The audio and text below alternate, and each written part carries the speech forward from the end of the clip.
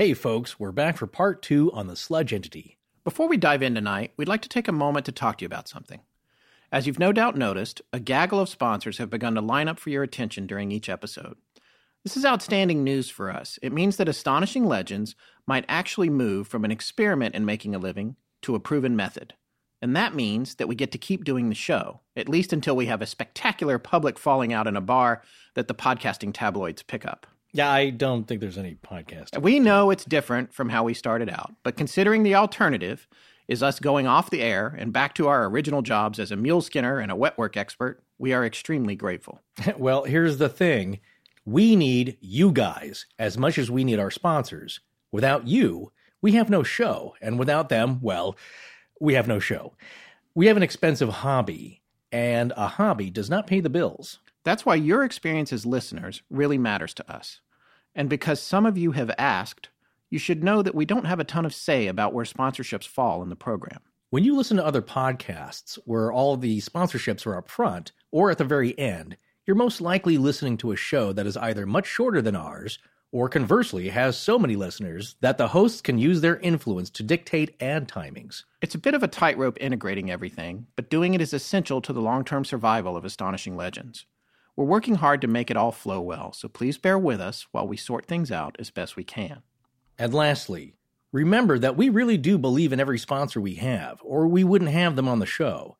We've actually turned down some that we didn't feel strongly about. Over the past year and a half, you guys have sent a lot of emails saying you want to support the show.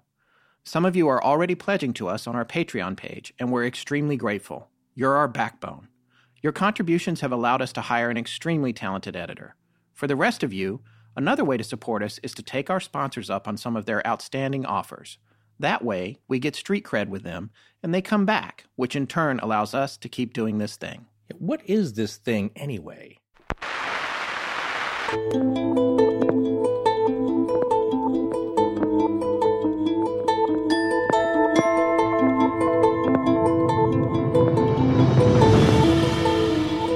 Welcome back to Astonishing Legends. I'm Scott Philbrook, and this is Forrest Burgess.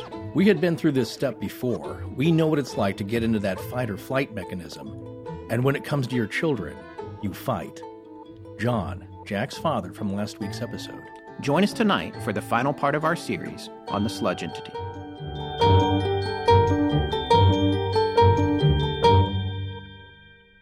Tonight, things take a turn in the story of Jack. We'll pick up where we left off last week, but before we do, we want to warn you that this is one of our most emotionally charged shows that we've ever done, and with good reason. For those of you who are not parents, think back to the love and self-sacrifice your parents, or whoever raised you, brought you up with.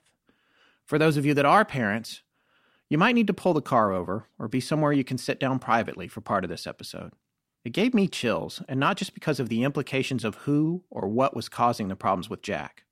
In reality, that doesn't even matter. In fact, it doesn't matter what you personally believe about the story.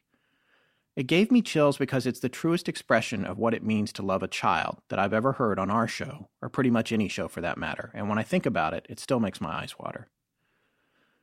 Over the past week, since we released the first episode of this two-part series, we've had a lot of contact from well-meaning listeners with intentions running from support to concern over whatever Jack's real problem was, real in quotes. Forrest and I have had a lot of discussion about this, and we'll touch on it after the interview, but there are some things that I would like to say about it now. We're not presenting this story because we think we know what happened. We're not presenting it to frame it with ours or anyone else's belief system or knowledge, whether that be pure medical science, religious faith, atheism, or any other ism. We're presenting it as entertainment, dark though it may be. John and Deborah believe there is a message in it, and that by sharing their story, even at the risk of being judged, they might be able to give some emotional support to a family or an individual that could be going through a similar trial, and maybe even some guidance on what to do about it. Our show is a suitable platform for the tale, so here we are. This is part of what we do. All that we ask is that when you listen to it, instead of trying to diagnose Jack online from a podcast, just listen to the story and understand that whatever brought this family to this place was exceptionally real, regardless of its origins. Next, try to imagine what you would do if your own child or another dear loved one were in this scenario. How many things would you try if you were convinced what was happening to them might take them from you forever? There is no doubt that some members of our audience are dealing with life-threatening and debilitating issues personally on a daily basis. In fact, some of you have even written to us about the solace our show brings you, and we're honored to be able to keep you company. Taking every possible step is what tonight's show is about, but it's also about taking it responsibly, which John and Deborah did. They were at a dead end and facing medical bills in the hundreds of thousands of dollars. There's another factor that might not have occurred to you. How do you get insurance coverage for something undiagnosable? They took whatever measures they could to make things better. To be sure, that doesn't always work, but sometimes it does, and when it does, who are we as observers to say what percentage of the recovery was science, medicine, faith, or just unconditional love? Recovery is recovery. So whether this story strikes a chord with you because of something you or a loved one are going through, just know that you are loved too. Everyone is. Well said, friend. Okay, so now let's rejoin our interview with John and Deb. We're going to pick up where we left off last week, when John was talking about what the remote viewers were seeing when they looked at the photographs of Jack that John and Deb sent to them.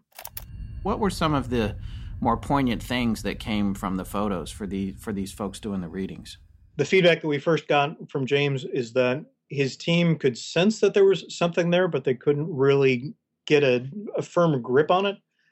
The one thing that they did see, well... It was attached. There was something coming out of his head, and it was attached to something. Something was pulling from the top of his head and was attached to Jack. Right. That's kind of owing to something draining him. Something is not only like a puppet. Feeding off him, basically. Right. That's horrific. And the other thing, too, is that this was coming from the people that were remote viewing. They were getting this image. They hadn't heard any of the background other than the fact that there's something going on. That's the exact same spot where all of the doctors was saying, well, there might be an inflammation of the meninges. Really, in this area, it was the exact same spot. Wow, that's interesting because, and we're not going to get too far into this. Maybe with James, we'll approach it, but the spiritual and physical connection between something that's happening, that's unseen, and something that's physically happening, an actual spot. Right. Okay, so imagery is very important. That gets them focused, especially with the technique of remote viewing, which will be a future episode long down the line because it's just fascinating to me because it's an actual process with steps and it can be learned. But they are using the photos for their own kind of blind studies to kind of get a handle on what they see, if it matches up with Jack's story at all, what parts do, what photos do, and what impressions by his team, which ones are matching up. Now, this is probably the most fascinating thing about the imagery. Like you mentioned, Jack is now asked to reluctantly draw whatever it is that he's seeing. So tell us about that. So the picture that Jack drew, again, we were expecting after hearing about it for several weeks that it was going to be some kind of a shadow or some kind of a dark figure. He instead drew a picture of a faceless person standing there with a huge sword in his hand that had a gem in the center of the hilt. It was I think it was a green gem, but as far as the picture that he drew, it was absolutely nothing like what he had talked about. Once he drew this, you're the first one, of course, to look at it, and you ask Jack, hey, this doesn't really look like what you've been describing. What was his explanation? No, that's what I've always been talking about. I want to make it clear to the audience, no one is coming to your house. They're doing all this remotely. You're sending them photos, that sort of thing. The photo, by the way, with the straw or the cable, the image of that is so frightening. I cannot imagine hearing that, someone is seeing that connected to your child. I just can't. Well, that's an impression that they're getting from the photo. Right. It's not like that. No, I know. Right. I know. Yeah, just to be clear. That's not actually in the photo. I understand that. But I can't imagine how you felt when you heard that, because how do you fight that? How do you... Right. I mean, how did you feel when they told you that that's what they were seeing in that one particular image? I don't want to say relieved, but at least we had someone that said, well, this is what's going on. And we're like, okay, finally, we've got someone that can give us an explanation as to what's happening. Yeah, I agree. It did seem to start to put pieces into place. Because finally you were getting an answer of some kind. That seemed to make some sense. I think answer might be the wrong way to put it. Information is a better way to put it, from the standpoint that there wasn't a solution on the table yet, but at least we had something that we could act on. Okay. Which no other doctor or practice could tell you so far. Especially when the other practices and the other physicians are saying, no, come back next time. Right. Okay, so let's talk about what happens now. They're identifying these things from these images. What's the next step for the group? I can remember when James told us, listen, here's my timeline. This is what I'd like to do. We're going to gather everybody together here on our end, and we're going to do it, what did he say, Friday or Saturday? Yeah, he said 2 weeks, basically. There was a timeline, and it was seemingly a little further out in the distance as far as, okay, we're going to do this, and you're going to read that book, and we're going to get the incense, and we're going to gather all these things up. So it was a prep time. I think that's why he decided that it was going to be, a little further down the road. And, that was okay, because we had a goal. We had things we needed to check off the list, and that was okay. But it didn't turn out like that. It didn't turn out like that at all. So as far as the picture that Jack drew, it wasn't for us. The whole point was that we needed to basically send it off to them, because they wanted to get not only an image of that, but also they wanted to have something that Jack had touched, something that he had drawn. Put that in the mail, sent that off to Texas. In the meantime, that was when we first did the incense, when we did the scrubbing around the house. They're giving you instructions on a timeline, I believe, or an order that you have to perform them. Right. Before they actually, I guess, in kind of a culmination of some event or something that they're going to do, but you're practicing these steps. And not only that, you're having to lead your regular lives. Right. And do all this. And not really tell Jack what was going on. So John and I were kind of talking behind closed doors, and did you get that? And did you get that? And have we done this and that and the other thing? But to Jack, it was all like, hi, how are you? How you feeling? What's going on? We just had to kind of keep up daily, Yeah, and the other thing, too, is we were talking about these things not here in the house. Right. Okay, so with regard to the group and what they discovered over the course of time that they were assisting you, and how long was your involvement with the group in Houston? Was this weeks or months or just a few days? Yeah, it was just a couple of weeks. Well, it was meant to be longer, but again, by the time that they got things, the timeline dramatically accelerated. Okay, and they identified, for lack of a better word, this cast of characters that were looming in your home and interfering with and/or protecting Jack, right? So all that they got as far as their initial remote viewing is that there was something that was draining energy from Jack, as James kind of put it. I forget the exact creature, but basically he kind of described it as a spider, almost an ethereal spider, taking energy away from him. It's one of those things that's out there in the universe, is the way that he kind of casually explained it. He kind of put it in D&D terms, at which point he and I connected. Oh, yeah, it's on page 83 of the Monster Manual. Oh, yeah, the first one. Right. Because it was that kind of image. Tobin's Spirit Guide. Yeah, it was kind of to that level, from the standpoint that he just said, well, it's more of an annoyance. It's nothing malevolent. Oh, okay. That was what their original read was. When they got the paper. Well, first off, before they got the paper. So we sent things off to them. That was when we first did the incense. Jack didn't know what we were doing. We went ahead and we pulled out the incense burner that we purchased. We put the myrrh in there. We put the frankincense in there. We put what was the other? Kind of your holiday blend. Yeah. It's kind of interesting. It is pretty much the exact same thing that they burn at churches, yes. Yeah, well, there's a reason for that, I believe. So we put it in there. We light it up in front of all the kids, and the kids are standing there saying, what's that all about? Right. It's a little pungent, isn't it? I mean, yeah, just a little. Yeah. With the exception of Jack, though, because as soon as he smelled it, he immediately got violently ill. Wow. We were down in the kitchen during this. He went over to the sink and he just started throwing up. Yeah. So as these things are happening, though, in your minds, things are making more and more sense that there's something to this. Yeah, absolutely. Absolutely. Our daughter was home from college at this point. She had come home. This was for Easter break.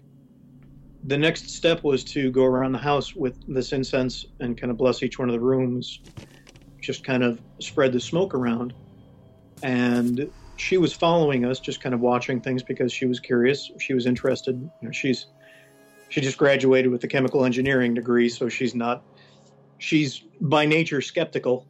One thing that she pointed out to us later on down the line is that every room that we walked into with this smoke, it would rise up about 6 feet, and all of our ceilings are 8-foot ceilings. It would rise up about 6 feet and then just hang there. Okay. So it's like a Jell-O parfait. There's clear there's clear levels, but now it's apparent that something is keeping it from going too far up. Okay, so let's take a step back here for a minute. You know what my first thought about the smoke was? Does it have something to do with your layman's understanding of thermodynamics? It kind of does, because, cold air is denser than hot air. So maybe there was a layer of cold air at the top of the room and the smoke couldn't penetrate it because it was warmer. I don't know. Right. So the next question becomes, why is the air a foot below the attic colder than the air in the rest of the room?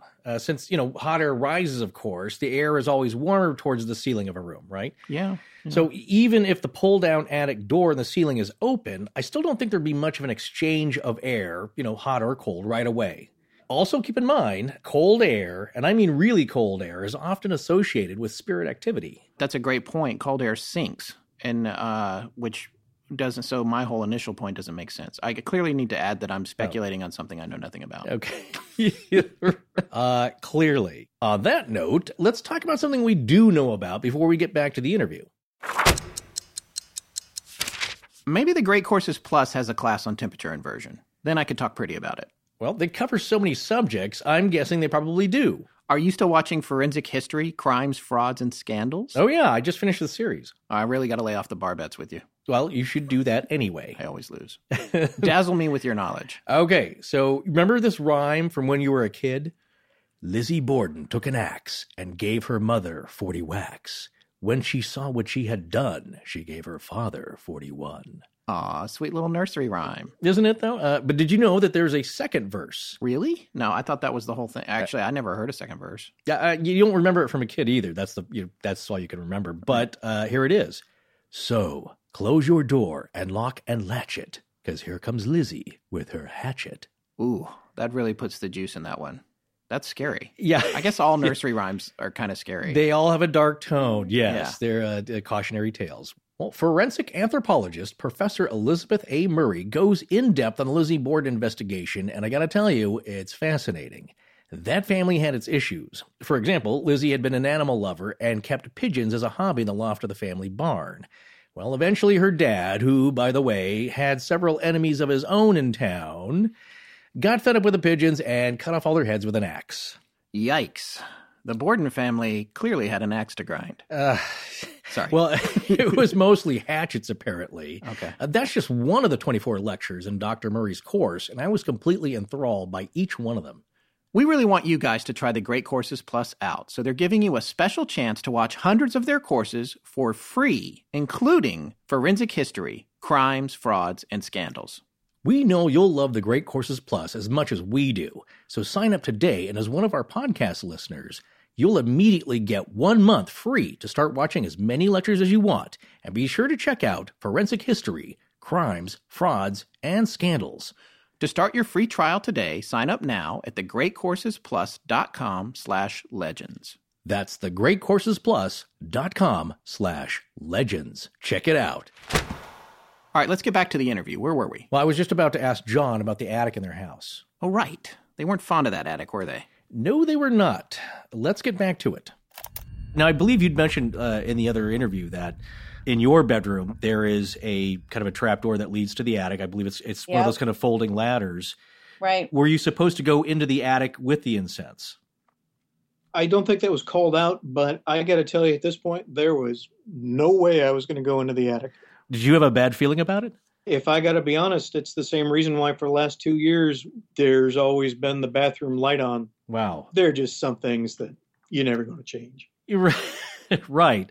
We'll, of course, ask James's team in more detail, but apparently there are zones or areas in the house, one being Jack's bedroom at the time here. So something is keeping this the smoke, whatever purpose it has and whatever it's able to do, from going up into the attic. And it's effectively kept you, John, out of the attic as well. Yeah, and actually a little bit of background on the house. Deborah was friends with the person who was our real estate agent at the time when we were looking for our house here in 2001. And she's someone that went to the same college that Deb went to, but about 70 years beforehand. Right. So we looked at various houses. We finally found this house, which had actually been vacant for about a year and a half, 2 years. We said to her, "So, Cecilia, what's your advice on this house?" "Oh, run like hell." Really? Like, don't even consider it. Yeah, but she said that mostly because of the fact that it was in pretty rundown shape. Yeah. From the standpoint, this is a relatively well-off community. We liked the idea of sweat equity at the time because we were still young and we had backs that could do things like this. Right. So we decided to go ahead and move into this house. One thing that was always kind of strange, but didn't really think about it much, in the one bedroom that first was Sarah's, our oldest, and then eventually became Jack's, there's a hole up in the ceiling in the closet going up into the attic. Didn't really think about it. Just figured somebody... A hole like it's there was a door there and it's framed and everything, or just like a hole like somebody punched a hole, or... It looks like somebody either fell through the ceiling at one point, Okay. maybe we're up in the rafters. And, since it was in her closet, we just kind of, put some a little mesh over it. And, Right. you couldn't really see it. So we were like, yeah, it's fine. Right. So this house... It wasn't so fine.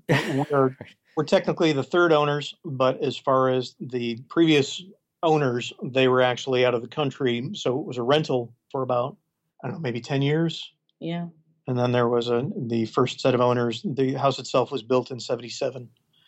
Right. So not that old, but it's had more than just a few people, a few souls inhabiting it. Correct. And on top of that, too, and this is something that we may want to talk about further, it's the fact that this area was, I guess, lived in by Native Americans. There was a tribe that really spent a lot of time down the road, a bit further to the south. We were on the crossroads between two different settlements. One was the well-to-do settlement, and the other one, which is at the north end of the lake, which we can actually see from our bedroom on a good day. Basically, that's where all the outcasts were sent. So on the day that they received the drawing, you guys had something else happen at the house, or you did, Deb. You actually personally witnessed something that was beyond just the scope of something that was internal. I was with the kids. We were here in the house. You're playing a game, right? We were hanging out, but I don't know. People were cranky about this and cranky about that, and everybody kind of seemed to be on edge. And so I decided that maybe the kids should get off electronics and get off that and maybe play a game together. So they all grumpily went into the dining room and they were trying to play. And Jack's like, "I don't want to play." And I was like, "Whatever." And it was just a really agitated period of time. And all of a sudden, Jack says that his head hurts. And I said, "Oh, okay." I said, "How badly does it hurt?" And he's like, "It really hurts. It really, really hurts." And I said, "Okay, well, let's get you some ibuprofen and see how this is all going." And so I'm getting it out of the cabinet. And he's like, "I am not an idiot." Like, just kind of, nobody had been talking to him. He just blurts this out. And I'm like, "Who are you talking to, Jack?" And he's like, "I'm not an idiot. The voice is in my head. I'm not an idiot." And I'm like, "Oh my gosh." So I go over to him and I'm like, "What's going on?" And he's like, "They're talking to me. They're talking to me." And so I just threw my hands on top of his head. He had kind of slid down the front of the cabinets and was sitting on the floor and just kind of moving back and forth, holding his head. And I put my hands on top of his head, and my oldest daughter came in to the kitchen, and I just said, "Michael the Archangel, all of the angels of light, please help us now. We need your help."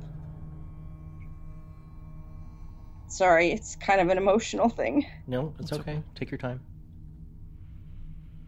And I said, Be gone. You may not stay in this child. You are not welcomed here. Get out. I claim this child as mine. He is my possession. You may not have him. And I was just repeating myself over and over again. Michael, the Archangel, Angels of Light, we need you now. Please surround us and protect us. And the kids came in from the dining room and just we all just formed this circle around Jack and we just held him.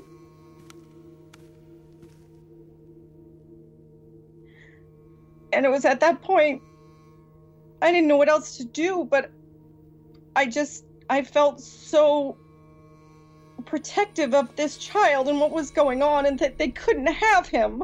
They just could not have him.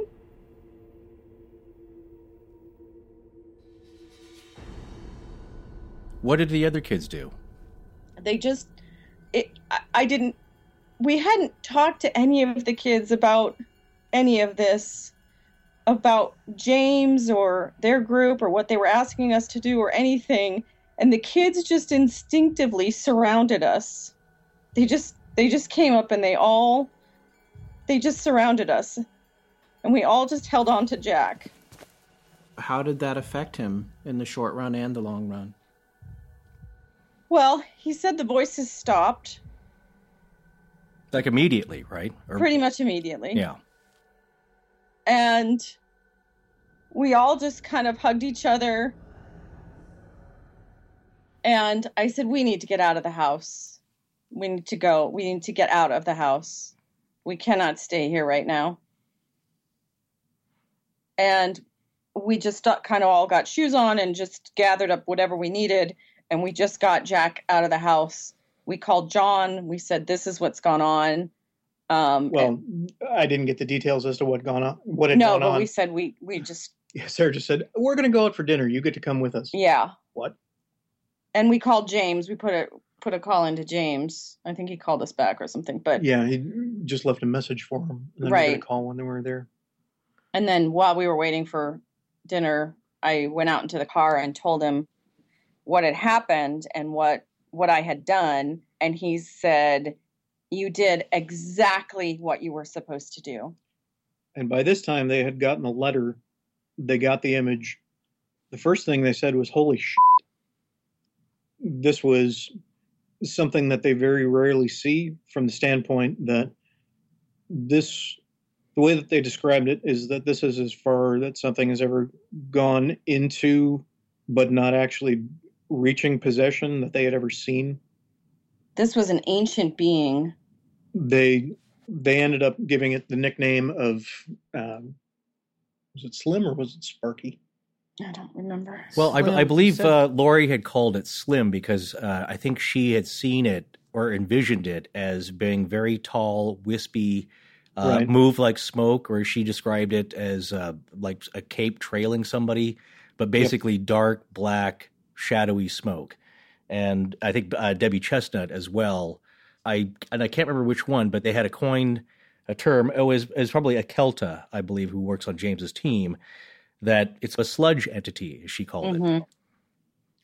Yeah, all that they said is that this is something that has been here for, again, like Deb said, it's an ancient entity. Once they finally saw Jack's drawing, they knew exactly what was going on. This thing was basically hiding up in the attic. It already had 3 prisoners. It had 3 Native Americans that it was keeping. Holding hostage.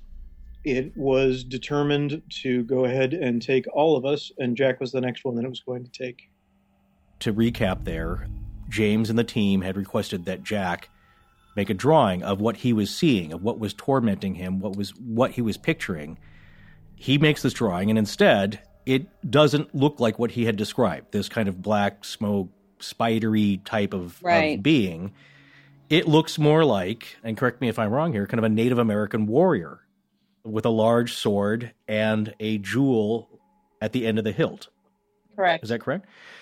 So I was thinking about this because we don't know how the other side operates or what's really going on or what people really see when they see it or describe it. But I see it as 3 different ways here. Either possibly that as Jack's drawing this, he's being influenced not to draw the actual thing. I thought the same thing. It's interesting that you said by that. the thing itself. Yes. Right, and James had said that at one point, that this thing was really trying to be as deceptive as possible, that it was really trying to get Jack to act out in a manner in which was as deceptive as possible. The other thing, too, is that they had described that really because Jack and this entity had merged as closely as they had, that this particular protective spirit, this Native American warrior who was actually trying to rescue his 3 friends, couldn't distinguish between Jack and this entity any longer. So the thing that was actually attacking Jack was also this Native American. Oh. And on top of that, too, one of the other background pieces for Jack, he is younger brother, myself, we have all been very active in scouting. So one of the things that is hanging all over Jack's room is a lot of Native American artifacts. From his arrow of light, he's got feathers, he's got... Hey, I'm an Eagle Scout. Yeah, Scott knows exactly what you're talking about. Yeah. Exactly. Impressive. So Jack's in the OA, he's got all of those things all over the place. So there's a lot of iconography that's there in his room, which also probably made him very, very connected to this spirit as well as to everything that was going on. Wow. So, and by the way, congratulations to him. Order of the Arrow. Pretty cool. Thank you. And since everything, again, this on a side note, since then he's been an SPL, so he's... Oh, that's great. He's hopefully on his way. That's awesome. What is that? Senior patrol leader. Oh, there you go. Yeah, that's awesome. He had a miserable time at it, but that's another Yeah, Right, yeah. Man, that was intense. I got to tell you, the part of that where she gets chokes me up. I can't even imagine. Yeah, I know. Well, let's lighten up for a second here with a quick message from a new sponsor for the show. I have a beard. That you do, my friend. I've had it a long time now, off and on most of my adult life, and let me tell you something. It's not soft and pretty. It's like one of those bed of spikes that Hindu yogis hang out on. Oh, it's no joke. I can't tell you how thrilled I've been with the Truman Starter Set at Harry's.com, which we're going to tell you how to get a deal on with our promo code ALP. My beard grows so fast, I generally have to shave about every 3 hours. Well, if you listen carefully, you can actually hear it growing on the mic sometimes. And the Truman is awesome because it can handle shaving a beard as tough as mine without tearing up the pale 10-year-old child skin on my lower neck. Aw, well, I'm generally clean-shaven, so I have to do even more work than you do. And Harry's is an easy sell for me because I've actually been with them for a couple of years now, and I love them. Drugstore razors are such a ripoff, and the lotions and creams are runny and whipped full of air. With Harry's, not only do you get the razors, you get high-quality shaving cream and lotions that make the whole process of shaving a pleasure. On top of that, it's about half the price of their competitors that you find at the store. And I don't know about you, man, but I can't stand going to the drugstore anyway. Mail it to me. Yeah, well, the other thing that's cool about Harry's is that they own a 94-year-old razor factory in Germany, and that's where their blades come from. These razors are no joke. Harry's starter set, called the Truman, is a great option for new customers and an amazing deal. For just $15, you get a razor handle, moisturizing shave cream, and 3 of Harry's 5-blade German-engineered razors. Plus, there's a special offer for fans of the show. Harry's will give you $5 off your first purchase with a promo code ALP. Go to harrys.com right now and look for the Truman set. That's HARRYS.com. Enter code ALP at checkout and get $5 off and help support the show. Stop compromising. Give Harry's a try today. All right, so back to John and Deb. In this next segment, we take a look at the big picture of everything that's going on in their house, according to James Sangster and his team at Houston Ghost Research. It's definitely a crowded house. Well, are you making an 80s band reference again? Maybe. Yeah, I like those guys, actually. Okay, let's roll it. That's very interesting, and that is not something that came through in the interview from the prior show, for me anyway. The conflagration between the characters and the confusion of the warrior getting confused between Jack and this evil entity because they had merged to this point where he was just trying to free these hostages in the attic. This story is unbelievable. It's so great. There's, like, I mean, and I don't mean great. I mean, right. Not it's, great it's for Jack. Fantastical. It's so frightening, and I can't imagine what you guys went through with this. And which brings me to one of my questions. Why do you want to tell this story? I mean, why risk? You know that people are going to second guess you. They're not going to believe you. Or they're going to think all kinds of things. Why are you guys so willing to share this story? Well, I've only shared it with a few people, and one of them, my brother, I think I shared it with him, and I haven't really heard much from him. Wow. From the time I shared it. You're about to share it with 100,000 people, for the record. What?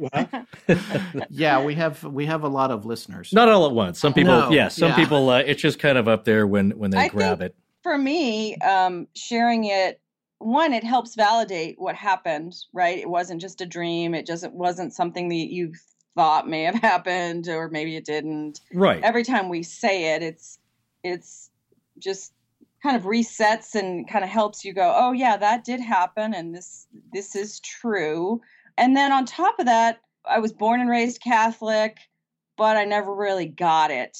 I didn't get the message, and I don't know why they don't say it more, probably because people wouldn't listen. But that message that evil is out there, it truly is out there. Right. Well, I believe out of all the denominations, probably the Catholic Church does the most. That was where I was born and raised, but I didn't get it. And now I do get it. And I think other people would be reassured if they've got things going on in their lives that they're not crazy, that, Oh, no, you said exactly something that I had spoken with John earlier today, and I'd recounted this story. We had a listener call in who wanted to tell their story, but was afraid to kind of write it down and was very just unsure about it, but had called in, and I talked to them it was about 3 hours, seriously, just about everything. And the one thing that they said was, thank you so much, because I just wanted somebody to say I wasn't crazy. Right. I just wanted somebody to say that this does happen. Mm-hmm. And I'm not on drugs. I'm not insane. Right. I know, and you know what? Don't tell me what happened to me. I know what happened. I know what I saw. And I relate some stories of just some other friends. And just quickly here, this is one of the reasons that I chose to do this along with Scott here, and we work really well together, I believe. One of the things I said to Scott early on is like, look, I don't mind doing personal accounts, stories of people and their strange experiences. And we've had a few of them now. This is really the first one that's been one of my friends. But the reason is that if you talk to one or two or a certain amount of degrees of people, one of them is going to have a story that just can't be explained that resides within the paranormal. Right. And if they don't say, I'm sure they know somebody that has happened to. And after a certain level, it's just because they're not, if you don't hear about it, they're not telling you because of the backlash. So thank you so much for telling a story. But that's the reason. It's not real common, but it happens. Decent, honest, trustworthy people. Absolutely. And to us. Yeah, well, as much as you can be, sure, John. But well, and I think the two reasons that I not only want to share this, but Deb and I have talked about this. We've tried to reach out to other groups in the area. There really are none. I think the first one, kind of like Deb said, as far as our background, as far as being Catholics, to me, one of the things that always, as a child, even angered me when going to Mass, it's the people that sit there in their coats, checking their watch, looking to get out the door. The way that Mass used to end, the phrase was always "ite missa est," which basically means you're supposed to go out there and do something about it. Right. So in some ways, again, the metaphor of the warrior is really what this is all about, from the standpoint that, to be frank, Deb, I was the one that kind of facilitated and later on down the line set up the protection wards around the property, but Deb kicked this thing's ass. Right. That's the kind of thing that not only the world needs more of, but also it is affecting more people, this kind of thing, this kind of problem in the world. And if there are more people who are willing to see that there are solutions that sometimes are outside of the box, the better. One thing that John and I had talked about, I said this early on, I'm not going to poke at you guys or your story point by point, but also in a very general sense, we can anticipate the questions that people are going to have. And some of them will be, well, how do you know it wasn't something that's just kind of naturally occurring? And so John and I had earlier talked about stories like this where they have some very personal validations. And a couple of them, I believe, if you would tell us about your other younger son, this happened at the dinner, I believe, when you all got out of the house, take a break, also kind of as diversion so that you could communicate a little with James, have this set up, and just really get out of that very tense situation. So the family's talking, and you have two of your children, and I believe all four of them were there? In the conversation that we had with James, one of the things that he said is that you guys need to stay the hell away from there from right now. We're going to accelerate the time frame. And one of the things that we're going to do is we're going to split up the team members so that one person was going to talk with the warrior spirit, explain that there's a difference between these two people and that Jack is a good guy. This other person is the one that needs to be targeted. The other person is going to focus on tracking down Slim, tracking down this entity and actually trying to ferret him out. And the other one is going to do more investigation kind of as to the rest of the spirits or the rest of the entities that might be in the area. So basically they went into DEFCON. Is it DEFCON 1 that's top? Or yeah, 1 is the top one. Yeah. Right. And I only know that because they went into DEFCON 1. Yeah. Right.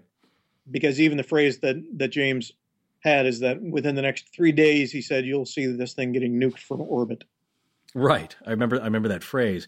But they're attacking it from, well, like any good, all sides, like both flanks. That's from Alien, isn't it? I'm not sure. We're going to nuke it from orbit. I'm pretty sure. Right. I can't remember. And one of the things that we said, we did ask, is it okay for us to talk to Jack now? Because obviously with this episode that happened in the afternoon, as well as kind of the fact that the cat's out of the bag as far as the incense and everything like that, can we talk with him? Can we have a conversation? I said, you're not in the house. That's okay. And that's why when we went into dinner, we talked with the kids and we kind of said, okay, this is what's going on. And Deb was on one side of the table. I was on the other side of the table. And we were talking with people independently. Max that's his younger brother. He said, I've been having these strange dreams too. And again, we took that drawing that Jack gave us and immediately put it in the mail after we talked with him about it. Didn't share that with anybody in the house. Talked with Max. One of the things that he said is that he had this very vivid dream. He was in a white room. He was all dressed in white. The only other thing that was there in the room was a mirror. And he was sitting in front of the mirror. Then out of the mirror started to come this black figure. It was floating towards him, at which point he then reached over to his side, picked up the sword that was there on the ground, sticking straight up. He grabbed it, he swung it, and he cut that shadow in half. And the gem that was in the sword, that was red at the time, then turned green. Wow. And then he woke up. Okay. So he had, just to be clear here, he had not, Jack did the drawing Gets sealed up and mailed away. Max was not aware of the drawing. You guys had not discussed that particular image of that particular being with Max at all. He just volunteered that this was something he experienced independently. Correct. Right, and he basically described exactly what Jack drew as far as the sword. Now, there was another point, Deborah, or I'm sorry, should I call you Deb or Deborah? Whichever. Okay. So there was another point, Deb, where in the prior show that we had listened to get ready for this interview, you had mentioned that you thought you had also maybe heard some voices. Well, not only Deb, but I believe John, putting his son to bed, heard them as well. Or was it just John? I think it was just John. John had heard scratchings on the wall. He had heard, you'd heard voices. You had felt some things in bed at night, things coming up and trying to grab your feet. No. Yeah, I had heard scratching. I had heard voices one night when I was lying in bed by myself. I think Deb was sleeping downstairs in part to try and finally get some rest. Plus, I think that things were elevated at the time, as things tended to be around that point. And it was definitely one of those frozen fear kind of things, I opened up my eyes and there was definitely something that was there in the bed. And in classic terms, it was darker than the room around it. Really? So you kind of had a shadow person episode of yourself. I had something looking at me. Yeah. It just had big eyes and a smile, and it was looking at me. You could make out facial features? I could make out eyes, and I could make out a mouth. That's all that I could make out. Good Lord. It was almost kind of a okay, so thing. And we're still living in this house. Yeah, but we have blasted this house and continue to blast it pretty much on a monthly, if not daily. It depends on the day, but there are days when I'm like, okay, Michael, Angels of Light, we need you here. We need just a clean sweep. I remind evil that it is not welcome here. It may not claim anyone. It may not have any of the people. They are mine. And I go about the house, and I'm sitting here right now with a rosary wrapped around my hand. So, and several years ago, after things had happened with a certain juice company, Right. Yeah. A friend of mine was sitting there. He was drinking one back. I said, "Why are you drinking that juice? Don't you understand that there were just a number of people that got different infections from it? There are people who are sick." He said, "Yep. Right now, this has got to be the safest drink in the world because you know that they can't afford to have something else happen." Right. So, right. As ridiculous as it probably sounds, and I know to the few people that Deb talked to about this, they kind of looked at her as if she was on crazy juice. This is probably the safest place in the world from the standpoint that it has been cleansed. It's been something that we've set up safe zones around. And yes, even though it will probably be about another 23 years before I turn off the bathroom light at night. But right. It's one of those things where it's at least a known commodity. Okay. I feel like you've pretty much told the story very effectively, I might add. I do want to, we do want to move to where we have a few questions for you guys. Yeah. There's one thing. There was one other thing that we didn't share from the dinner. Oh, okay. Yeah. So Sarah, our oldest, who had been in that room in the first place, the same time that one of us was talking to Max, and I, at this point, I don't even remember which one was talking to the other, since everything kind of blended together. We're talking to Sarah about this, and she said, "Oh, wait a minute. Are you talking about the storyteller?" I said, What are you talking about? The guy that used to give me all the stories. What? So when she was younger, she was in this same bedroom, and she was an author when she was younger because she shared at the time, yeah, that's because this spirit used to come to me and tell me all these stories, all these great Native American stories that were just really inspirational to me. And it was something that I used for my poetry, for my short stories, for all the things that I did for NaNoWriMo. It was a great source of inspiration for me. You guys mentioned she's published, right? Yeah. She is. Okay, so when you say she's an author, you don't just like everybody say, "Hey, my kid's an author." Your kid actually is an author. Yeah, she's been published in a couple of teen magazines and playwriting thing. Playwriting thing. So yeah, a couple things. And so she received inspiration from a visitor that has a lot in common. Yeah, that she called the storyteller.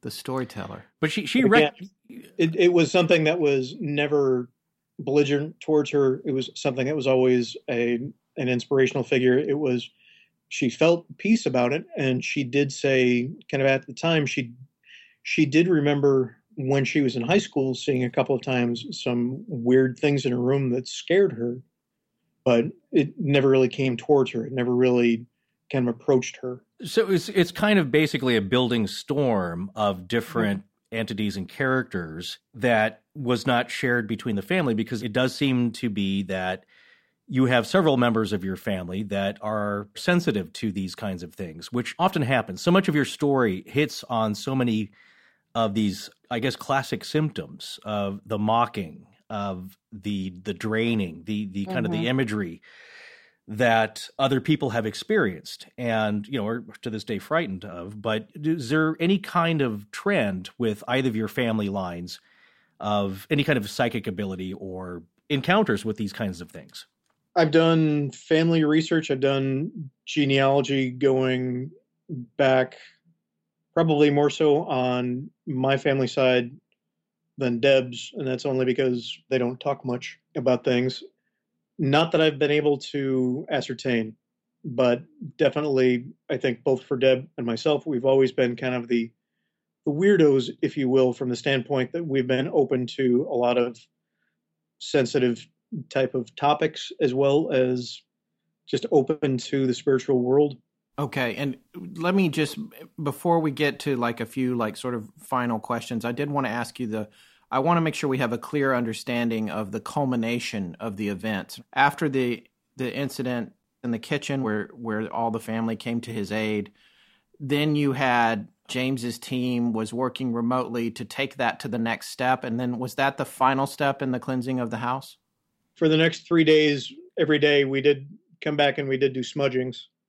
So we did do more incense around the house. Then after everything was clear, and they did give us the all clear, and it was, to be frank, pretty honest that we knew when things were clear, because suddenly Jack slept through the night for those next couple of nights from that night, as well as the next couple of nights. We all slept in the same room. We all kind of huddled together.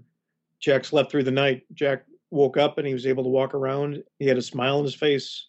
Yeah, he could walk through thresholds of the house. There was no buckling of his knees. I you know what? I'm glad you brought that up. I wanted to ask you a question about that. When this occurred during, when it was at its height and he was having difficulty with the thresholds to the house, how did that work? You guys would, or some, two people would carry him through, and then once he got to the other side, was he able to walk again, or was he weak? We wouldn't carry him through, but we would stand on either side of him, right underneath his arm, so we were ready and prepared for him to not be able to step through. So we would kind of walk him up to the threshold, and then we knew he would collapse, so we'd kind of be there for him to catch him. To catch him, basically, and then we'd pull him through, and then he was able to walk from there. Not to say that his knees would not continue to buckle after that, they just were not as bad. It's kind of hard to describe, but it was only at the thresholds that he would lose complete ability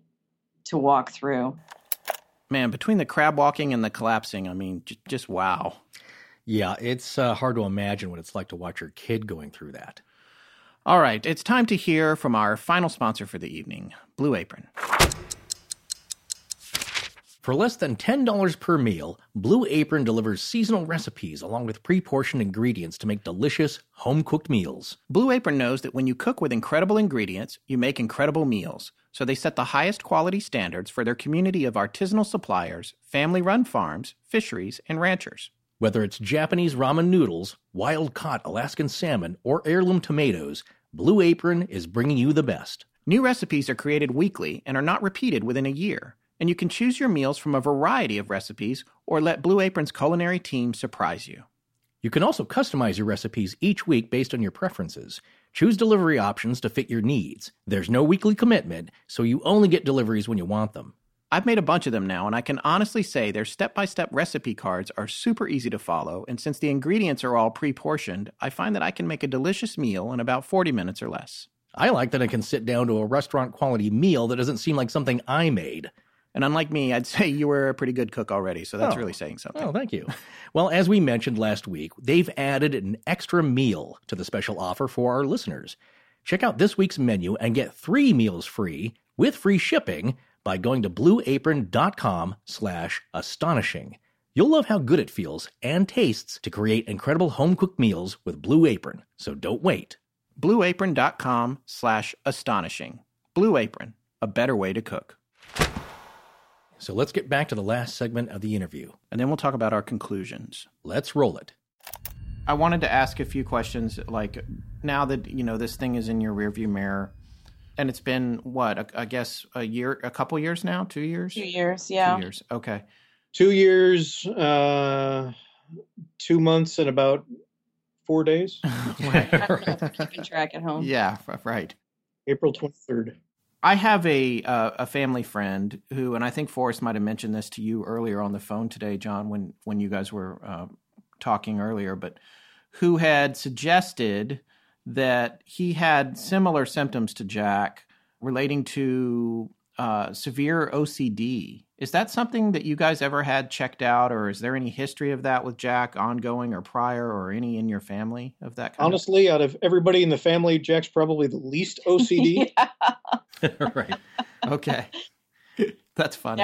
Yeah, he's definitely not OCD. We didn't have that checked out, but Jack was working with counselors about different things and talking to them on a weekly basis about things. They never brought up anything about OCD whatsoever. So no, that wasn't a specific thing we had checked out, but we were trying to check all these other leads out and none of those materialized. He is a very anxious child. He does have anxiety issues, I think, just in general, as a lot of teens do. But I think both between the threshold factor, the getting sick at the smell of the smudging, at the voices that he was hearing, I think even the logical side of my brain takes into account some of his anxiety, but it pushes it beyond what's normal for just someone with an anxiety, even disorder. One of the questions that I've always had kind of has to do with that sort of a chicken and the egg thing of, you know, and you have to be very careful about this, but just about the relationship between illness and something like this, a malevolent presence, and how maybe both of them can be accurate and working together, or, you know, one overlaps the other. And that's probably, it's something that I don't understand anything about. It's just something that I, you know, wonder about sometimes when I'm laying in bed staring Well, and I at the ceiling. think James was saying too, maybe not in the podcast or anything like that, but I think when we were talking to him initially, that he was saying something about the entities really want them at their weakest point, really want to take them down, and will work at them until they're at their weakest point. So, you know, it would go hand in hand. Well, and the other thing too, just as far as his strength and his weaknesses, and again, everything that he was physically going through, to the point where they thought that maybe he had meningitis, maybe he didn't, but it was to that point where he could have been hospitalized for a number of different circumstances. This happened at the end of April, and by the second week in June, not only did he still graduate with his 8th grade class, but he walked through the ceremony. He was laughed around. He was joking with his friends. He was hanging out with his teachers. He was totally recovered within, I'd say 3 weeks, but definitely within 5 weeks. And there's been no recurring, any sort of behavior that has come back? No. Yeah. Well, he's a teenager now, so it's difficult to go ahead and separate the two. Yeah. What's actually going on? I mean, how's he doing? How's he doing now, today? Doing great. Yeah. Yeah, he's doing great. You know, blowing his math teachers away with his abilities, and just really enjoying life at this point. Does he know you guys are doing this tonight? He does know. We have given him the opportunity, not only in the past, but also even for this, to say, hey, Jack, do you want to participate in this? And his response is always the same, no. Yeah, I don't blame him. It's in part because I think he's embarrassed because, again, he is a teenager. He doesn't have that same kind of protective fight that the rest of us have about this topic just as of yet. But I think it's because he's still trying to process what happened, to be honest. Well, of course. I mean, even as adults, as you'd mentioned in the previous interview, most people don't take this very well. It's not something they can process as adults, just hearing about it. And as you'd mentioned before, people sometimes go out of their way to stay clear of it because they don't understand it, and they're fearful of it. And, you know, to some degree, rightfully so, but it's really not wanting to understand anything about it.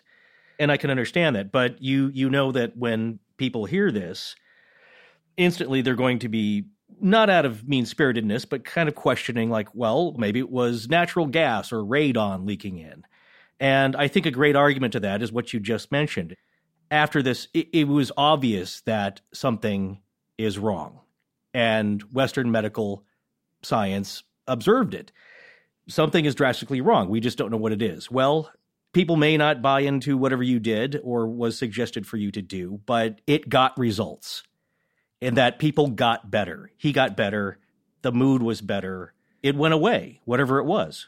Well, the other thing, too, as far as, I guess, the success out of it, he didn't know what was going on behind the scenes through about 95% of it.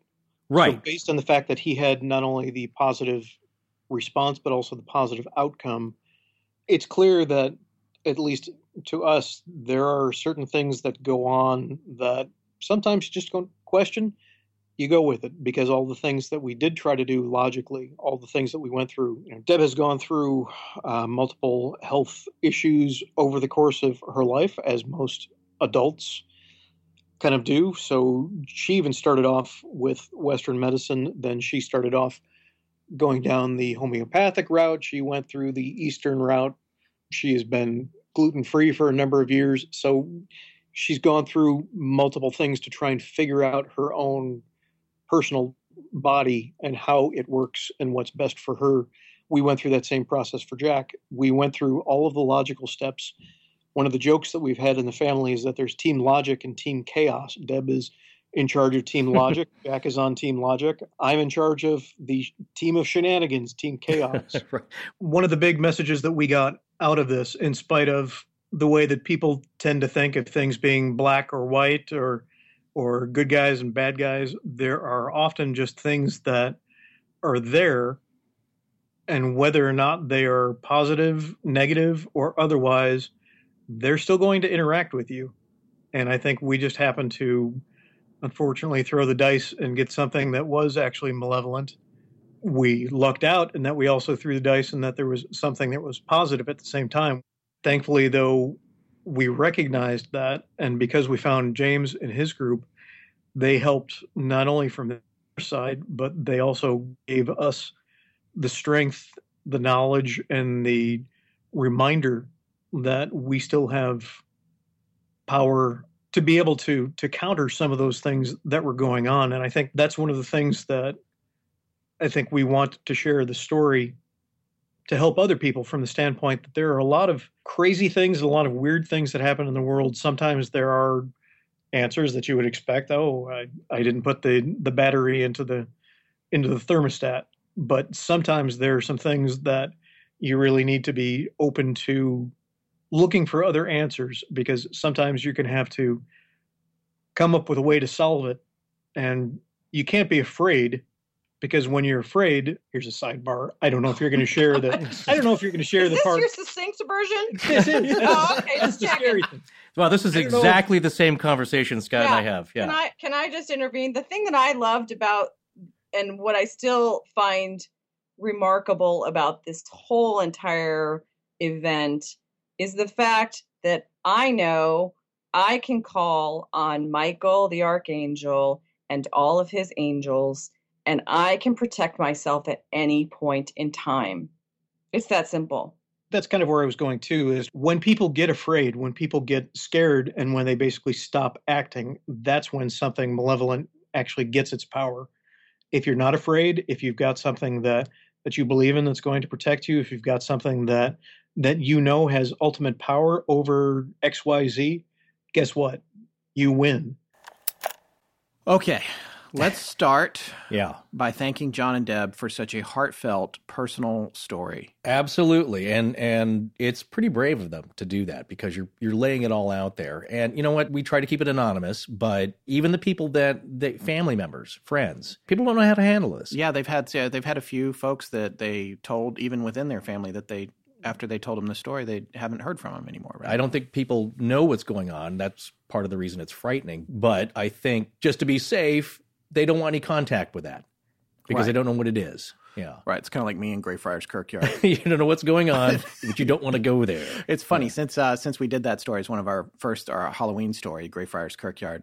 Several of our listeners and some of my personal friends have gone there. Yeah. And nobody has been grabbed or pushed yet. That's an interesting point, though. Yeah. These things are pretty rare. Right. But what's so strange is that when you start asking around, you'll hear stories from people you know and trust, and makes you wonder what's going on there. Because most people will never have an experience. I don't know, 80% of the population will never have that. I don't know I would love to know what the actual figures are, but it's pretty rare. So you can rest safe, but it does happen. Yeah.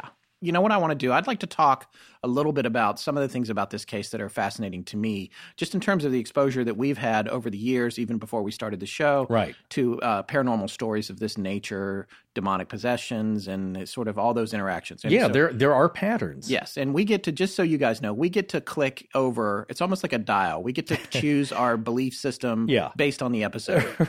And we're not judgmental, and we're open-minded. So right now, we're going to pretend that everybody believes in demonic possession while I discuss this next little bit. Well, you know what? It's like a movie. Yeah. It's like when you may not believe any of that stuff, but you love horror movies, you love being scared. And when you go sit there for your 2 or 3 hours now, it's suspension of disbelief, they say in film school. You let yourself listen to the story and take the facts in the movie as they are. Right. Let's talk about just some of the things that really stand out. It's almost classic. Like what do you know? What do I know about demonic possession? I am clearly not. I'm not of the Catholic faith. Right. Although I don't have any training in exorcism. I did see Scott put up a St. Christopher's medal in his Jeep on a particularly possibly harrowing road trip, just for insurance. I did, because that's a story for another episode. Right. But I had a breakdown with my at the time very young son in the car, and I had no cell service, and it was hot, and on top of that, he was coming down with a fever. And we were rescued by a Good Samaritan, a truck driver, in fact, who had absolutely no reason to pull off onto the ramp that we were broken down on, which you could not see from the highway. Well, was he an angel? Well, I've wondered about that. It's a story for another time, but the next trip I took with my son, I did, in fact, put a St. Christopher medal in the car. You never break down. You never know. Yeah, there you go. But anyway, the whole 3 a.m. thing, let's talk about that. And it's funny, this takes me right back to the, I guess, late 80s, early 90s. Yeah. When I used to listen to the KLF. I was very fond of. What is that? I'm not going to sing. People can just look it up. KLF, they had a song called 3 a.m. Eternal. Okay. Their whole album was rooted in strange allusions to the Illuminati, actually, which a lot of people didn't know. It was a huge dance album. It was in all the clubs or whatever. Wow. You would know the song if you heard it. It's 3 a.m. Eternal. Yeah, maybe. Horrible singer. Yes. Anyway, which my son will gladly tell you. There's a lot of implications about the whole 3 a.m. thing. Well, you probably know more about this than I do. It's supposed to be a mockery, right, of the time of Christ's death? Or because he passed at 3 p.m., right? Yes, that is what, I don't want to say legend, but that's the story. Yes, the skies turn black out of a clear blue sky. Bad stuff happening, bad weather around 3 p.m. You know what? I'm not sure if that's actually in the scriptures, but there you go. That's one part of it. The other part is that it is a mocking of the Trinity, the Father, the Son, and the Holy Ghost. Yeah.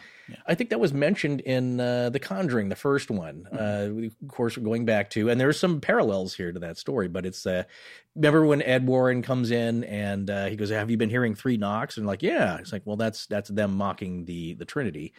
But there's something about the number 3. And, traditionally the witching hour is midnight, but no, man, it's 3 a.m. and specifically 3:33. So John was saying that these incidents and Jack waking up screaming, his nightmares, 3 a.m. to about 3:30, 3:33, I'm going to guess. There's something about that, and it has symbology. Also, number 3, the number of man, I believe. Right? I'm not sure. That is, the number of the beast, 666. Oh. Okay. Everything has a number. So I don't know a whole lot about it. It gets mentioned in that Pixies song, Monkey's Gone to Heaven. There you go. Okay. There's our Pixies. I got to squeeze that in. So there's something about that we have not read up on because, again, that's a whole other ball of wax. I'd heard that even the numbers could be different. There was a copy or very ancient text of the Bible that was found in a garbage dump, probably within the last couple of years, that contradicts that. That is earlier, I think, than the Dead Sea Scrolls. They believe this fragment that says the number of the beast is 661. So who knows? Typo? I mean, I'd heard a long time ago it was actually a code for referring to Caesar if you wanted to speak ill of Caesar safely to another person. 666, and then it became he was the manifestation of evil because of his leadership, and that's where. And it was a code so that you wouldn't get beheaded when you talked about it. I'd heard that too, and it makes sense to me. And that's how these legends and lore get started way back when, and they transmogrify over the years. Here's some other things that I'm interested in about this case that I think is really fascinating, and in some of the more intense stories of hauntings, the really intense ones, the ones that Right. like Ed and Lorraine Warren wound up investigating, or whether you see these movies about different sort of famous stories, there's never just one thing. There's not one dude. There's a multitude Yeah. of entities all in one place. I think there can be. It's so wide ranging. That's why it's never just one ghost. It's never one kind of demon. That's why names are important. Right. Finding out the name of who you're dealing with or what it is important. And this is one of my favorite passages. Jesus casting out the demons in the flock of pigs. So even Jesus needs to know what their name is. And he says, there was a man in the cemetery, and I'm kind of really paraphrasing here. We're going to need Dr. Tim to kind of jump in on this. That he was a wild man and he could not be controlled. No bind could hold him. He could break any chain or rope or anything. So he's going nuts. They send Jesus up there to deal with this guy. And he takes, again, nowadays he'd be just insane. And he'd probably be shot by the cops. That's what would happen nowadays. Right. Well, this guy's insane. They said, please go up there and see what you can do. Jesus goes up there and he casts the demons that are in this man into a flock of pigs, and he runs the flock of pigs off a cliff. That's how he had to do it. He didn't just wave a wand and his spiritu magnus or whatever. So, or the Harry Potter spell. Yes, that's how he casts them out. But before though, he runs them off the cliff. He commands this demon to tell him his name. And the demon replies, "Our name is Legion, for we are many." Oh, that's that story. That's that story. Yeah. And I, you know what? I love that. It's like, ooh, that's creepy. Like, how many are there? Like, is it an army? And then when you actually read, it's like, oh, it's not that creepy, but it's interesting because again, you're seeing some glimpses of the mechanics of what happens. And so, yes, like you said, a bound up ball of demons and ill-willed entities. And maybe that gives them a lot of strength. And in this case, there was supposedly benevolent entities present as well, with the Native American warrior, right? Who they had said had that 3 of his compadres were being held hostage. Yeah. And because the darker entity had gotten so wrapped up with Jack, even the benevolent warrior was attacking Jack because it could not differentiate between Jack and the presence of this evil spirit. And we know that earlier, you know, if you follow all this story, right, believe it all due respect to John and Deb, we know that earlier that their daughter in the same room had a positive repeating experience with a Native American warrior who inspired her to write several stories, and she actually wound up published as a result of that. Yeah. It's really fascinating stuff. So now this guy's still there. He's trying to help his friends. We got the bad guy. The bad guy's trying to get Jack, and it's like a full-out war. Yeah. And which is how that's described. The battle between angels and demons is described as a war. And it's like this is a glimpse into that, the possibility that war crept into this world, and it did it through their house and through Jack. Yeah. Well, that's the thing, is that we don't know what's going on. But, you know, if you put some stock into their technique, the Houston Ghost Research Team and Spirit Remediation Consultants, that's why they needed several people on this. It's just they ganged up on them and they bombarded them. And really what it sounds like is that they provided such an irritant that it dispels them. Right. So that's kind of the mechanics of that. And it was hard for them to see in the first place, but that's through the impressions they got. But there's a lot of things going on. I mean, there's a Native American using a sword, which independently... Those two things don't go together. Yeah, it's not a jeweled sword. I mean, you're talking Game of Thrones. Yeah. And the Native Americans, yes, they had knives, but they called the American cavalry soldiers the long knives. Right. Because that was a differentiation. It's like, they don't usually make blades that long. So it doesn't really fit with their iconography, I guess, and their history. But who knows what goes on the other side? Plus, it's metaphorical. You know what I'm saying?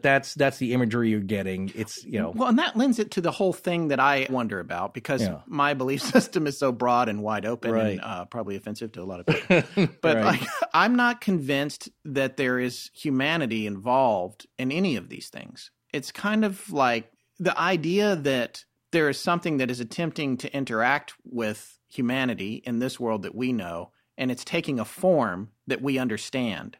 I'm not convinced that it's human at all. Oh, no. Good or bad. Right. Well, that's the thing. If you believe the folks that study demonology and mediums and psychics and people who can tap into the other side, it is non-human entities. And they have a whole set of characteristics of themselves, which is highly intelligent usually, a trickster element, and basically they just like to mess with us. It's a jealousy. We are special creatures. We're simple and we're very flawed, but we have a huge spark of energy and we're special in a way. So That's a nice way to look at it. in a very spiritual sense, we are special creatures. It's like picking on a sparrow, but they can't help it. They love to do it, and that's why they mess with us. Right. That's a fascinating take on it. And the last point that I want to make here, and it will come up again whenever we do a show that touches on this kind of stuff, I think it's possible that something like this can happen. And this first came to mind with, I think it's Anneliese Michel, the German girl who was possessed and died. And actually the movie The Exorcism of Emily Rose was based on that story. And you can hear recordings of Anneliese. Yeah, it's very it's in German, but it's very creepy. But my whole thing is, and that movie sort of put it in perspective for me because of the idea that possibility that whatever is happening can be both medical and spiritual. The problems can be hand in hand. Right. And there seem to be a lot of people in the world on both sides of that debate who are like, well, it's just medical science and I refuse to believe that faith has any part of this. Yeah. And there's other folks who are like, faith is the only cure. This has nothing to do with medical science. This is a possession. This is a what. I believe it's possible that things go hand in hand, that they are together. And I know, by the way, because there was a listener who wrote us, I can't remember who was a medical professional. And I believe asked to remain anonymous and said, I love your show because you guys do address that. I am a doctor. I have years of education, and I take an approach to all my patients that involves both my medical knowledge and faith, and encouraging them and their families to incorporate their faith to help heal whoever is ailing. Yeah. And what harm is there in that? Even if you're skeptical of it, why not try it? It's kind of like... It's a lot of self-satisfaction in your own knowledge and beliefs that, no, I got it figured out. This is what I got. It's rock solid.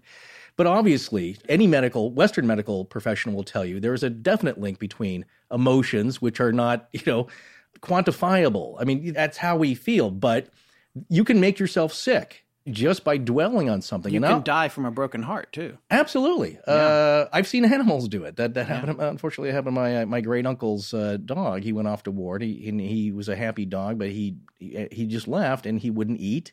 He was sullen, and eventually he died. And it's just when your uncle went to war. When he went to he went to World War II. The dog went to war. They had dogs back then in war, but he did not go. No, but what you're saying is the dog was abandoned by his owner. Yeah, I mean, there's other family around, but that was the guy he connected to, and he didn't know where he went. He just went, and just worrying about him and feeling so sad, he passed away, and there's no other reason for it. But yes, that happens with people, and I'll tell you something. When you hear somebody going nuts and shooting a bunch of people, which unfortunately happens so often today, what's the one thing we all want to know to satisfy ourselves? Why did you do it? And I've heard the explanations because I'm fascinated. I want to know too. And in a few of these cases, one that happened unfortunately here in Southern California, you think like, well, this is a snap decision. The guy was angry. Well, yeah, but this particular guy, I don't even want to give him, I think we've talked about him before. Yeah. But he went to the beach for like 3 or 4 hours that day, and he thought about, should I continue to do this? And we have mentioned this before, but he was like, yeah, after 4 hours of looking at the lovely waves and the sunshine and a great setting, yep, that's what I'm going to do. Because he had let hate dwell inside him so much for so long that it controlled him. I'm not saying there's a spiritual element to this, but maybe there was, or maybe it's just that he dwelled on it so much, like there's no going back now. I have to do this. Same thing with the shooter in South Carolina. Like these people were so nice to him, he said. Like I sat there and talked to them for about an hour, and they're so pleasant. I thought about not doing this, but then no, I'm going to do this. Yeah. So what is that? But definitely, yeah, there is a connection definitely between your emotional state and your health, and your mental health. Absolutely. It's all connected. And it's one they don't understand. They can't quantify that. No, at least exactly. Not at this point. Exactly. I mean, they know when you're upset. They know, obviously, when you have a mental condition, it affects your mood. And I know several people who are bipolar, and definitely a couple of them didn't meet with a good end because they got to a spot where they don't see any hope. It's hopelessness. Yeah. And the other thing that I want to say is that there were experiences that the family had. I mean, I already mentioned the daughter had this exposure years earlier to something that inspired her to write. Then also, John was having experiences himself of scratches, feeling something on the bed, waking up. He had a shadow person encounter where he saw something at the foot of the bed that was smiling at him. It's like classic. It's right out of the Shadow People handbook. Right. So he's witnessing, he's hearing sounds, he's hearing voices. You know, they thought, well, maybe it's the neighbors. They had some night owl neighbors. Right, exactly. But there's a point at which everything is starting to add up. Also, the family being cranky with each other, which they didn't say a whole lot about, but I felt between the lines. There was a lot more going on just than what they shared with us. Oh, no. A total emotional, just a bad vibe. Right. Yeah. And of course, some of that's to be expected if one of your family is ill. Right. But there's when you look at the stories like the Conjuring or The Haunting in Connecticut or any of these sort of more famous stories about the influences, you find that people get short with each other and cranky, and it's like they have to overpower that to win. Well, no, you've heard that classically, and I have a friend who grew up here in Southern California and knew this other friend when she was, I think, in high school or even earlier, and their house was purportedly haunted. And then she looked into the history of the house. Well, divorces are common. I don't know about, I think there was a death, a suicide in the house. That seems to be a pretty common theme, is that when there's some bad mojo in a specific place, badness happens to people. It continues. Yeah. But you bring up an interesting point that I wanted to go over. If you're not believing in any of this, there's a point where, sure, these things are just isolated incidents with your loved one, or with you wake up and there's scratches on you, things are happening, you see people on the foot of your bed. How many of these things have to happen to you before you start to wonder, what is going on here? Yeah. Maybe you're going crazy. And a lot of people do because they don't believe in this. And it's like, I think I'm going insane.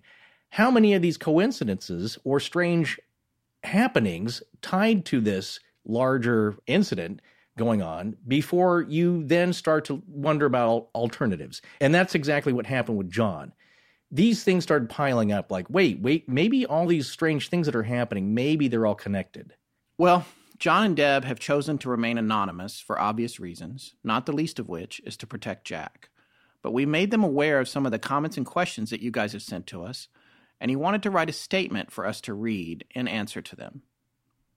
Deb and I know how crazy what our family went through may sound, but consider that the nightly news reports drive-by shootings as a typical day's event, or that people commit heinous acts on YouTube and no one bats an eye. Yet the idea of a spiritual battle happening over the soul of a teenage boy is seen as kooky. What happened to Jack was horrible, and we indeed exhausted all paths, medical, intellectual, psychological, before opening up our minds to what else could be the cause of his problems. As would be the case for the mother who suddenly has the strength to lift the car off of her child pinned in a car accident. You don't stop her to ask why or how she suddenly had that strength. You go with what works. What wasn't working was doing nothing. And with the signs we saw, deteriorating health with no medical explanation, rapid muscle control degradation with specific inability to cross thresholds in and out of the house, recurring nightmares, their violent content, consistency of their timing, and his nightly screams, voices, scratchings, visions, and a recurring "how can such bad things happen to good people" experiences to everyone in the family. We reached out to HGR, that's Houston Ghost Research, for help, which seemed to solidify where we found ourselves. Remote viewing from multiple sources, immediately identifying something wasn't right. Images drawn which were inconsistent, for a reason, more deception. Jack's violent physical reaction to the smudging as well as seeing the smoke barrier in the house. The overwhelming consistency of the visions between all of our children of the Native American spirit guide and his weapon of choice, the jeweled sword. All of these, in our opinion, add up to one simple fact. We did the right thing, and not a moment too soon. Faith and the spiritual resolve of those who were helping us, as well as the inner focus Deb was able to channel and project, turned Jack around immediately and lifted what was an unwelcomed presence in our lives and provided the relief and grace we desperately needed. Our son Jack, as well as the rest of us, made it through what was a dark and dangerous experience to the other side. We could not have done so without the help and guidance of others, and without a rock-solid faith and belief in each other, and with our underlying faith.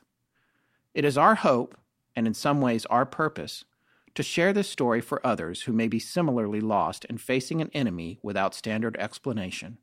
We urge any parents whose children's imaginary friends may seem malevolent to not just laugh it off as a normal part of childhood. Our story, while it may have disturbed some, we truly see it as a joyous one and a cause for celebration. Good people, working together, standing strong, and invoking the spiritual strengths in each of us can disperse the unseen forces in this world which try to feed off of our fears and our very souls in an all too real sense. While the world seems like it is getting darker, there are ways we can bring light back, which is exactly what we did.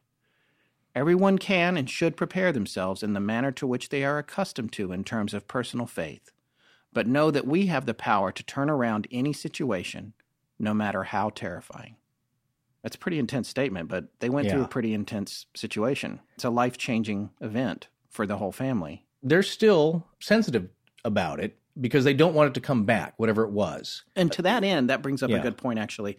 There was some stuff that didn't make it into the final cut of the interview, but I wanted everyone to know that they took serious steps to bless the house and protect it going forward, which is why they're still living there. They're not just, like Eddie Murphy. No, John sent us a clip of this. This is a nice house. Get out. Too bad we can't stay. That's what Eddie Murphy's joke used to be about. White people always staying in the house. Yeah, exactly. But, these guys, they have taken steps that they were guided through by Houston Ghost Research to protect the house going forward. And so far, it's been working wonderfully. They've had no incidents of any kind. No, they're all doing well, which is the great part of this story is that they came out of it. This just may seem pretty wild, but people were sick and they all felt it. They all saw what they saw. So whatever it was, whatever they did, it had something to do with that location, which is another big thing. So yes, fortunately they were able to, this house is clean. Yeah.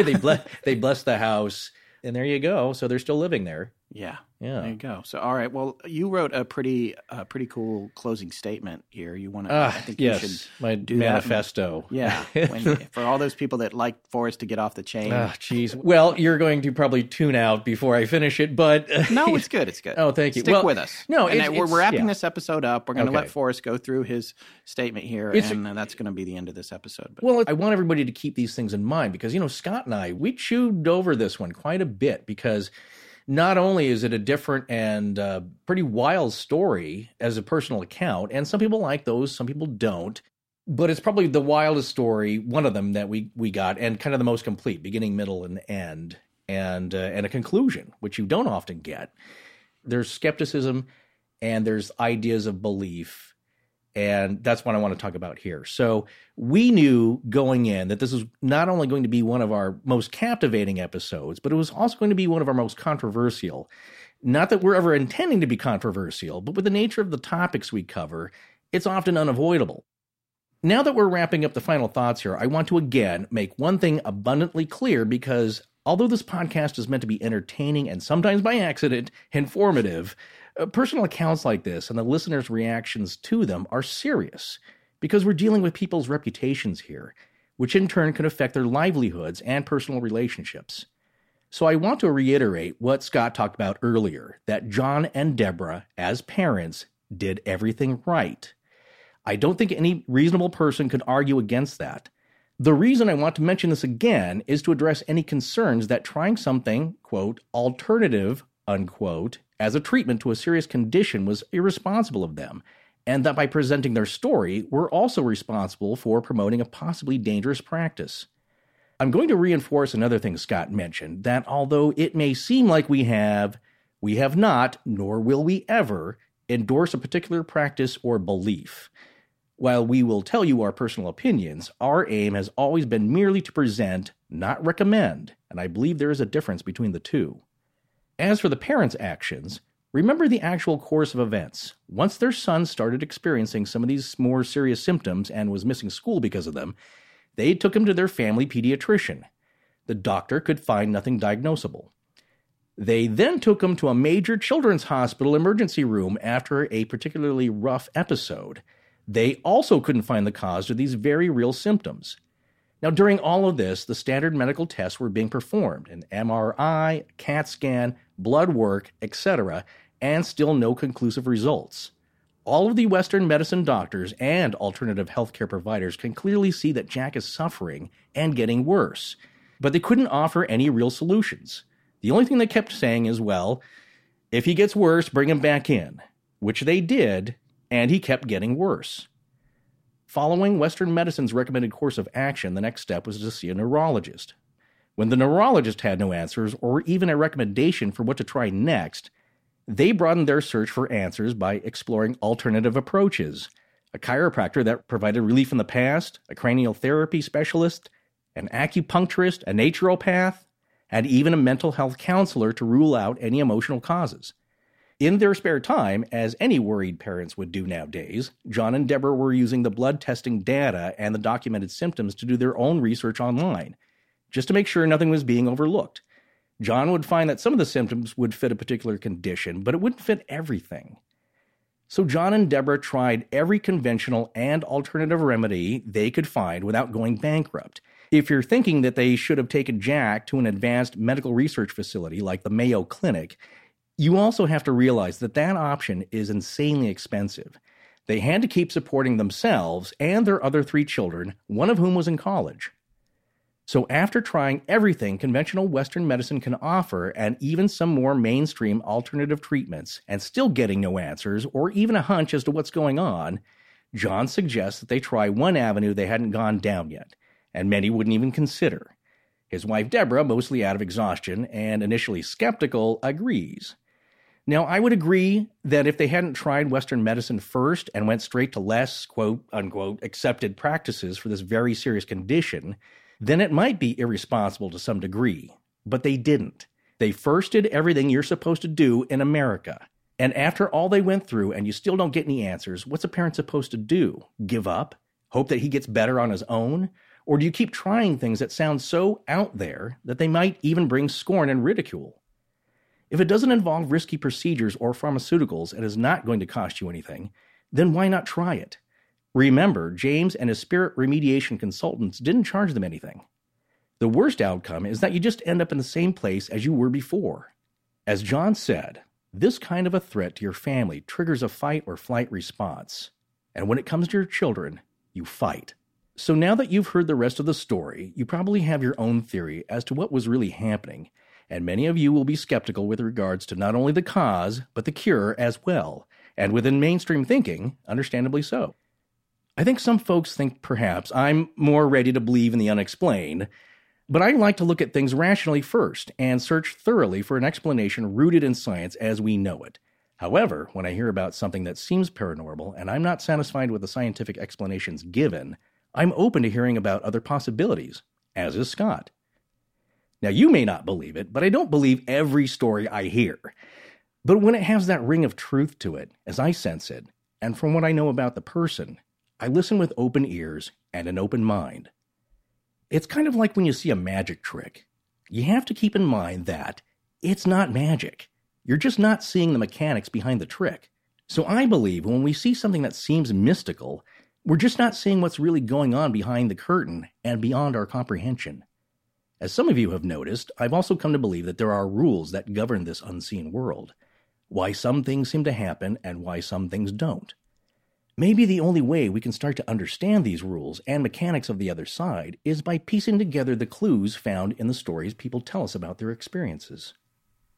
When our brightest minds like Brian Greene and Michio Kaku tell us the current theoretical physics models support the idea of a multiverse or the existence of 11 or maybe even 12 dimensions, the idea of an other side maybe isn't so crazy after all.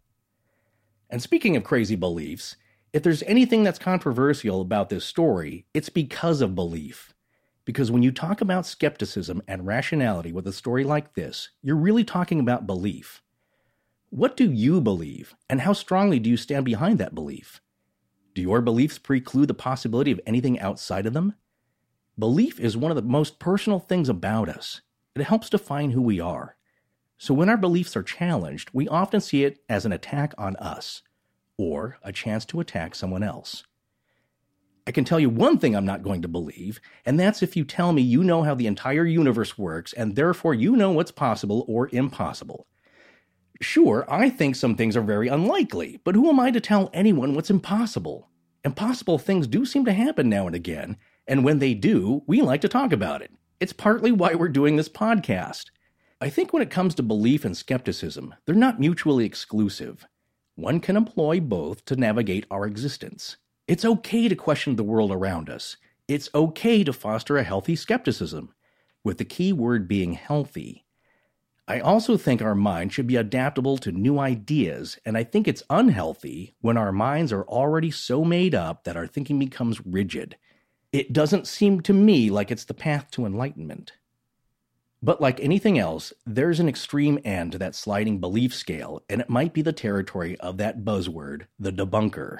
Now, this is what I think the difference is between someone who is skeptical and a debunker. A skeptic is someone waiting to be convinced, someone wanting some kind of evidence to be presented that they can understand and believe as solid. The skeptic wants evidence that can be explained by means of our common experience, and until that's presented, they're going to go with what they know. But maybe there's room for them to change their minds. On the other hand, to the debunker, it doesn't matter what photo you showed them, or even one that they took themselves. Even if you handed them a ghost in a jar, no matter what you present as evidence, it can't be real, because those kinds of things simply aren't possible. And since the paranormal isn't possible, then the answer must be something we currently understand. Maybe that would change once they experienced something themselves, but then again, maybe not, because denial is also the safer position. Clearly, this is a debate that's not going to get settled here, and frankly, in the end, what you believe is rational or possible doesn't matter to the parents we just heard from. What matters to them is that their son was dying right in front of them, and when nothing conventional worked, they took a chance on a treatment that, for whatever reason, seemed to work, and work instantly. As the saying goes, it's hard to argue with success. Jack is now healthy and thriving, and to this family, that's what matters most.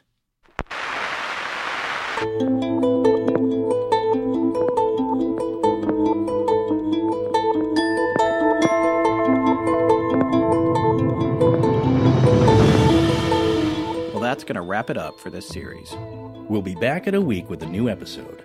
We'd like to thank our sponsors, the Great Courses Plus, Harry's, and Blue Apron. You can now find easy links to all of their offers at astonishinglegends.com/sponsors. Our show is edited by Sarah Voorhees, and the theme is by Judson Crane. Sound design is by Ryan McCullough. Special thanks to the ARC and its lead researcher, Tess Feifel. But most importantly, we want to thank our listeners. You can find us online at astonishinglegends.com, as well as Facebook, Patreon, Twitter, Tumblr, Google+, and Instagram. Copyright Scott Philbrook and Forrest Burgess. Good night.